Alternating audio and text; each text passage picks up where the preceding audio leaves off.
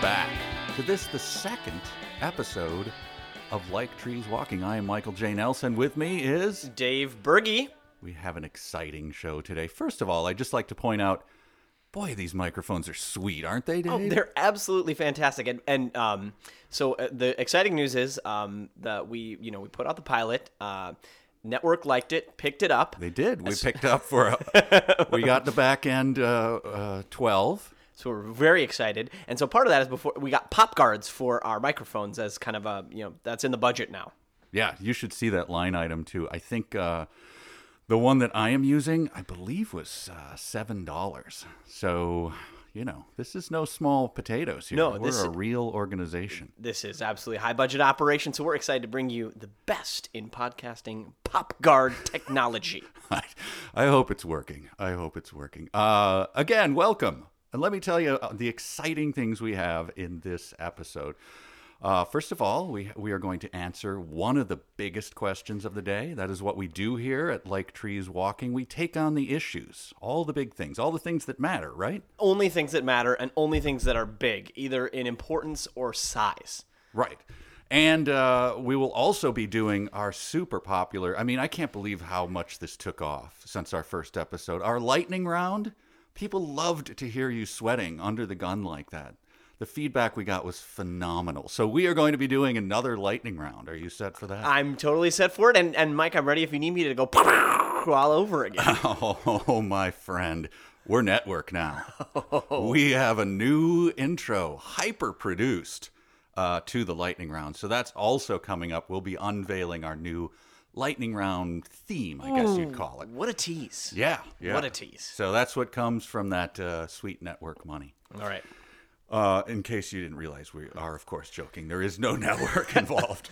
And we're happy to pick up sponsors, mainly the podcast ones. So those daily fantasy sports websites that were all over the radio everywhere that have now been outlawed as like gambling in many states. Guys, come here. We will still take your money. That's right. And Squarespace, I know you're big on the podcast. Harry's. I razor. normally don't shave, but I'd be happy to start doing it if you sent me some razors. So send us some of that cream that all those podcast hosts seem to really love to rub on their faces. Yeah, and I can say Male Kimp with the best of them. So, all right. Well, we have important things to do, as we mentioned, and we want to answer one of the biggest questions. We're going to pry that out of the mind of Pastor Dave Berge. Once again, I am Mike Nelson. I don't believe we even introduced ourselves. No, we didn't. We you launched did say, into a thing about microphones, and people don't even know who we are. You said who you were, and I said my name. Okay. Yeah, we did names. So names people's minds were settled. Oh, yeah. They saw the pictures of us on the download page. Yes. So they know who's there. Okay. Yes. Whew. Crisis averted. Yes. All right, well then let's jump into it then. One of the big things out there, a sort of commonly held belief, you see it everywhere, people that you know, on the internet especially, it is a big thing, that science and religion are completely incompatible. One is one thing and one is another thing, and never the twain shall meet. And for a lot of people, obviously on the science side, the winner is science, and yes. the other are these backwards losers who believe in fables and fairy tales, and they should be assigned to the dustbin of history. And on the other side, religion, skeptical of science. Some are, some aren't. Yeah. Let's launch into that. Yeah, let's what go are into your it. thoughts? I think that this is best captured in the popular imagination in a couple different ways.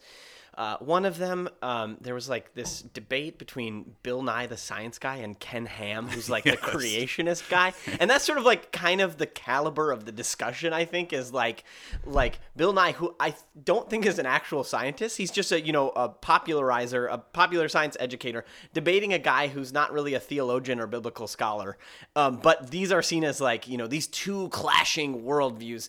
And sort of there's a lot of heat but no light surrounding these things, or I guess intelligent adult conversation. It's kind of like a caricature of religion versus a caricature of science. Yeah, it was kind of it was like an all-star wrestling match of these questions, right? Like Yeah. There's somebody pretending to be an undertaker and another guy pretending to be a sheik or something Exactly, like that. Yeah. exactly. But what's the real conversation? I think it comes from I'm going to say a certain hubris on the part of those making the assertion on behalf of science.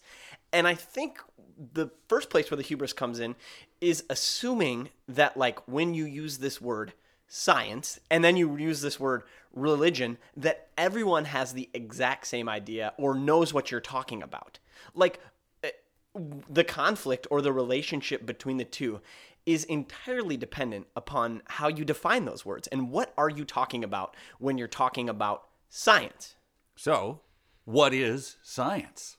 Can we define it right here? Let's give it our best shot. Because I think if most people, the popular understanding is science is, you put something under a microscope, you put it in a test tube, and you see whether it does X or Y, and then you write it down, and answer settled. We're done. That's science. And you can't put, these religious things, you can't put Jesus under a microscope, you can't put the virgin birth under a microscope. So those just are not things that could happen even. They're not even in the realm of reality. Right. And so I think science, properly understood, is...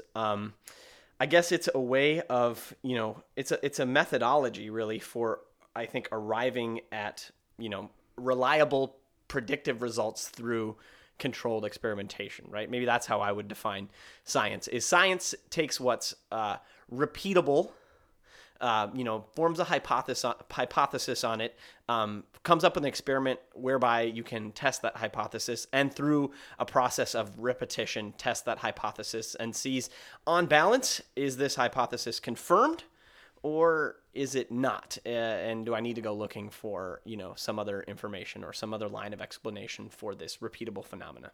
So how does the religious person then view science?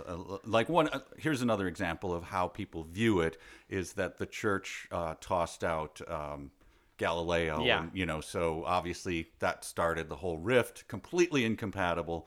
What should the religious person's attitude towards science be then? I think science as a methodology for studying the natural world, I think that religious people should be incredibly bullish on it and supportive. Because I think science really rests within at least, a Christian, a Judeo-Christian understanding of the universe as a place that is a product of intelligence. And so, thus will yield knowledge about itself to intelligent investigation. That seems to be presupposed within the scientific method. So those things, to me, seem broadly compatible. And so people who are religious, who are within the Christian tradition, should be supportive of this methodology that's really born out of the theology that stands behind this method. So they should probably go out right now, get a Neil deGrasse Tyson poster of him standing in front of a star field, and put their favorite quotes on it, right? Is that what we should... I mean, like Neil deGrasse Tyson, as a scientist, was he an astronomer? Yes, or astrophysicist. Sure, that sounds astrophysicist. Seems like a smart guy. He seems very smart, and so I think Neil deGrasse Tyson, as an astrophysicist, you should go out there and get it. Neil deGrasse Tyson, as a commenter upon the value of philosophy or other scientific areas outside of astrophysics, you should probably just take what he says with a grain of salt. Like, he's a smart person talking about things that he doesn't necessarily totally understand. Like, for example, when the whole Batman thing. Yes. Oh, yeah. He put out a tweet that I believe that the content of it was, if Batman really wanted to emulate a bat, he would be blind like Daredevil, and that would be cool. And and bats. People were quick to point out, "Oh, Neil, please stay with the astrophysics. Yeah, bats aren't blind. Number one, and secondly, it's a comic book. Yeah, and let people have some fun. He did the same thing around Star Wars. He did a lot of actuallying, and being into science doesn't mean that you run around saying "well, actually" to everything that everyone says. That's where I think there's a necessary humility that comes with properly understanding science. It's saying it's a really useful tool for investigating this particular area that I'm looking at, but man, there's a whole lot of other dimensions of existence that my methodology can't touch upon. Well, yeah, here I wrote down a couple of notes about the things. I think there's an assumption that science has wiped away the justifications for religion. In other words, since we've discovered at this point, foolish people back in the old days didn't know X, Y, or Z, and so therefore believing anything they believed is just pure foolishness. Right. We've wiped away so many of their other myths. This is just this one sticky one left that we'll get rid of. Right. And I just thought of the things that science can't tell us about. Like, and these are the questions that obviously religion touches. Why is there something other than nothing? Why are we here? What is our purpose, if any? Why do we feel that we ought to be good? We ought not to murder. We ought not to steal other people's stuff. There seems to be objective morality. And since you're telling me that science is true, there seems to be objective truth you want me to believe. And these are things that science, it's not in the same category. It can't answer those questions. Exactly. And so it's like science does not monopolize all forms of human rational inquiry. And religion, contrary to sort of the straw man that I think gets set up, is actually a form of reasoned inquiry into the world that surrounds us. It's a way of seeking understanding in the universe that we live in. And so, when science, claims to say that the only things worth knowing, or people who are so-called proponents of science say the only things worth knowing are things that are demonstrably true using our methodology and our rules, I just want to say, leave aside religion, there's a whole host of human activities that we reflect rationally upon that are not, captured under this umbrella of science, like things like ethics. You mentioned things like, killing people and taking other people's property. Like, there's reasons why we should or should not do those things that you can't put under the rubric of science whatsoever. Right, and then there's a whole host of immaterial things that even religion itself doesn't have answers to, and that are things like numbers are immaterial, yet they seem to exist. Science can't tell us why are there numbers, why are there thoughts at all, why are there, Why is there consciousness? Why is there consciousness? Yeah, these are things that they're not even in the realm of science. And immaterial things do exist, and immaterial things cannot be tested by the scientific method, right? So they fall completely outside of that category. Yeah, and it's not to denigrate science whatsoever. To say that is just pointing out a fact, and so there's nothing wrong with science because it can't do that. It does its job that we use it for. It's a very useful tool. It does its job for the things that we need it to do. It gets our airplanes in the air. It gives us, flu vaccines that we can take every single year. These are awesome and amazing things that no religious person wants to do without. We're just saying it's not a exhaustive picture of reality. And it's not an either or. No. There's obviously lots of religious scientists. Many, in history and even now. Yes, so many of the great, fathers of modern science were Christians. Isaac Newton, he was also a great alchemist. Louis Pasteur. Yes. Bacon. Bacon. If Francis Bacon wasn't a Christian, at least he gave us bacon. That's right. What about Francis Collins? Yeah, Francis Collins, the mapping the human genome, in charge of that. Project as well. So how does a scientist like these men that we just mentioned, how do they believe in such foolishness as a virgin birth or the death and the resurrection of Christ? How do they justify these things? How do they hold them at the same time? Because they're very smart guys. They know science and they're able to do it. So how do they do it? Well, I think that I think the reason is that their understanding of science is that it's a way for investigating natural phenomena that are accessible to everyone. But natural reason can lead us to understanding these things. But there's this other thing called revelation, which deals with the particularities of God's relationship with humanity. And so these people would say that, yes, there's reason in this realm of the natural world, but there's also revelation that God sends. So if there is a being like God, and that God, that God is a relational God, then that God would disclose himself to human beings in a particular way. And so when you look at, the Bible, which is a recording really of God's act of self-revelation to, the people of Israel and to the world in Jesus Christ, and now through the existence of the church, reason and revelation are two ways of knowing things. And so the particularities of religious faith come to us via revelation. That can be a challenging idea for those who are scientifically minded and those who think science alone provides things that are worth knowing and believing. But this other category of revelation is really the interesting one to explore when you're talking about religious knowledge and faith. And I think also you would answer it by saying there are things about this revelation that a scientist would go, well, there's no such thing as a virgin birth. There's no such thing as resurrection. And the answer from a Christian perspective, of course not. Only in these cases. That's exactly. That's why it has stood out as a historical thing. That's why it's torn a hole in history, is because people lived with this man and saw him resurrected.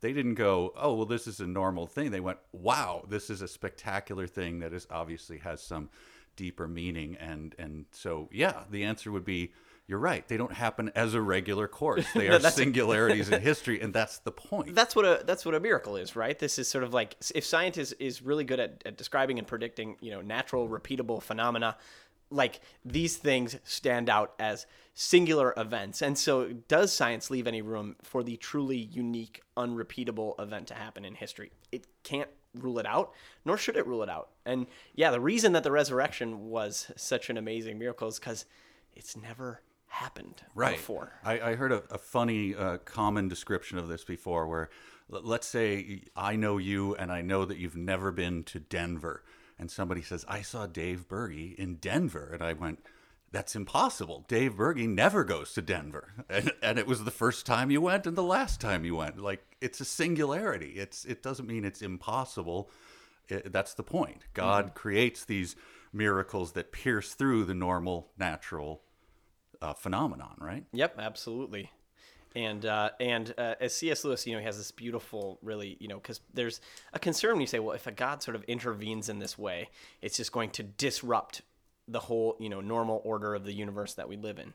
And he talks about it really as the universe really being able to absorb the miraculous within itself, that this doesn't sort of contravene everything, but, just like if you even throw a gigantic boulder in the ocean, it will be able to adjust and absorb and enfold that into itself. And so God doesn't come as this intruder, but as someone sort of entering into his own creation, not as a disruptive force, but as a perfecting force. Well, that's a good summation for our first part of the discussion on this. We will take a little break, and when we return, we will unveil the new theme for our lightning round, as well as subject Pastor Dave Berge to the lightning round questions. And just to refresh your memory on this, the lightning round is a game we invented made completely of lightning rounds. There's no regular rounds. It's just lightning rounds. 100% pure adrenaline. Oh. So stick around and we'll be right back. This is Like Trees Walking. Hey everyone, we hope that you enjoy our conversation about the important questions of faith and life in our postmodern culture. And if you do, we just want to ask you to do a couple things. One, if you think that there's someone you know who would like this or love it or hate it, want to argue with you about it, could you share it with them? And also, if you do like it, could you please go on iTunes and give it a rate and a review? That will help more people know that we're doing this. So we'd really appreciate that. Thank you for listening, and go ahead and do that.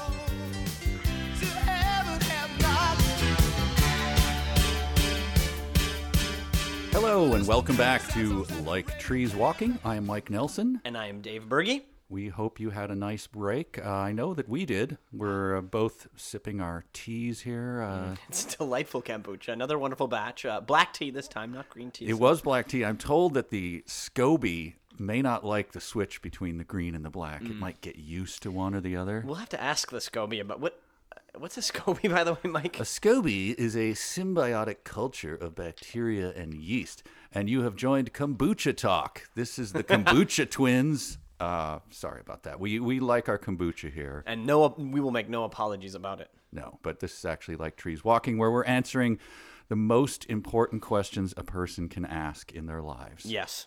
And I think we answered it. I think we're done. Oh, yeah. I think we should just wrap this up. 100%. We did get picked up for, I don't know how we're going to stretch the season out, but I'm making the stretch gesture with my hands right now, the pulling the taffy thing. Like, go, move, come on, do something. No, we were talking about science, religion, the intersection thereof or not thereof, and what science is. So why don't we just sum that up? Did we decide? What is science, Dave? Well, we got at least a provisional, definition, and so I think we said that science is a way of a tool for investigating the world, the natural world that deals with repeatable phenomena and observable phenomena. So science is a really useful tool for explaining those things, for coming up with experiments that can explain those phenomena that are repeatable and accessible to everyone. And as that kind of a tool, science is incredible. It's a huge boon and blessing to human beings. It's compatible and, in fact, flows out of a Christian worldview. And so science within its limits is amazing. It's awesome. We bleeping love science, That's too. Right. Absolutely. But as a substitute for a philosophy or religion, it's a poor choice, I would say, because there's so much outside of science's purview. And a lot of times, pure materialism merely wears the science badge, Yes. and parades around as though I, the materialist, have the answers to everything.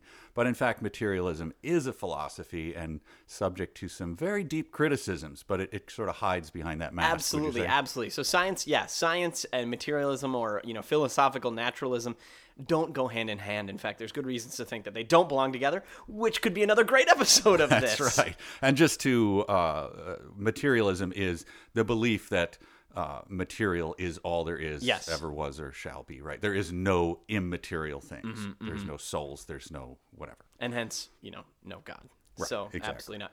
And Mike, you can't weigh a chicken with a yardstick. Oh, yes. Stealing a quote from, I believe that's the great Greg Koukl, Okay. The Christian apologist. Yeah, he's good at this stuff, too. We should have him as a guest in our third or fourth season when we can afford those, That would be those absolutely big great. guests, the celebrity guests. If like the poor man's Greg Koukl, we can get him maybe this season. I see a guy walking by right now. We could just ask him. I mean, Sir, would you like some? He'll do it for kombucha. That's right. Well, I don't think we can delay any longer. No, the people are like, stop, give us what we want. People are demanding it. So here we go. It's time for the lightning round. And before that, let's unveil the new lightning round theme. Here we go. All right.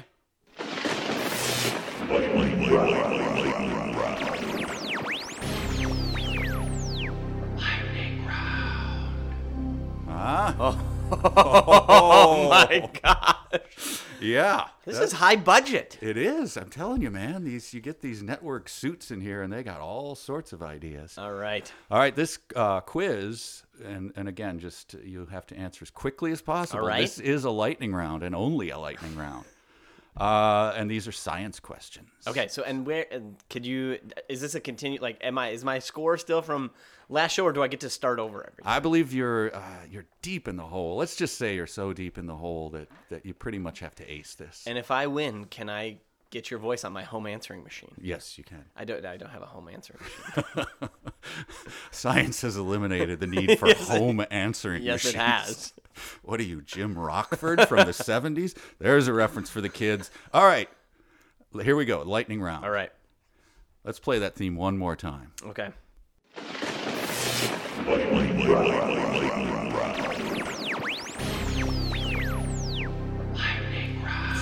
It's almost as if there's a storm happening in the room. So good.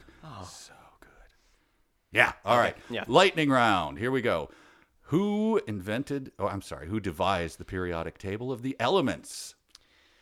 Okay. This was a great movie. Gary Oldman, Bruce Willis, Fifth Element, Chris Tucker. Oh, yes, that is correct. No, it's Dmitry Mendeleev. That name doesn't even. I know. I when I took the quiz before I tested myself, failed at that one because Robert Boyle is on there, Enrico Fermi. Those are banner names. Oh, yeah. This guy didn't ring a bell. All right, so you get a negative 12 for that. Okay. Who developed the pasteurization process? Okay. This one I'm definitely going to get right. None other than Louis Pasteur. Right, who also had a role on Hogan's Heroes. What is your position on unpasteurized milk, like the raw milk movement? I'm fine with that. I think it's good. I think the problem that Pasteur was solving was all the dirty milk that was sort of being mixed together, and then those bacteria would take over an entire batch and poison an entire city. So there was a very strong need for it. Now with hygiene and everything, this is just what I understand. I am no expert. Please don't write in or storm my house. You killed me. I drank raw milk and you killed me, Nelson. I've done it and I felt safe and fine, and I think there's good things in it. So I've never had like raw milk. We used to have, we lived on a small farm, and behind us, the guy had a dairy farm, and we would buy it directly from him. And we never died. Well, I mean, we lost a few, but who can say what that was from? All right, you're trying to slow down this lightning round.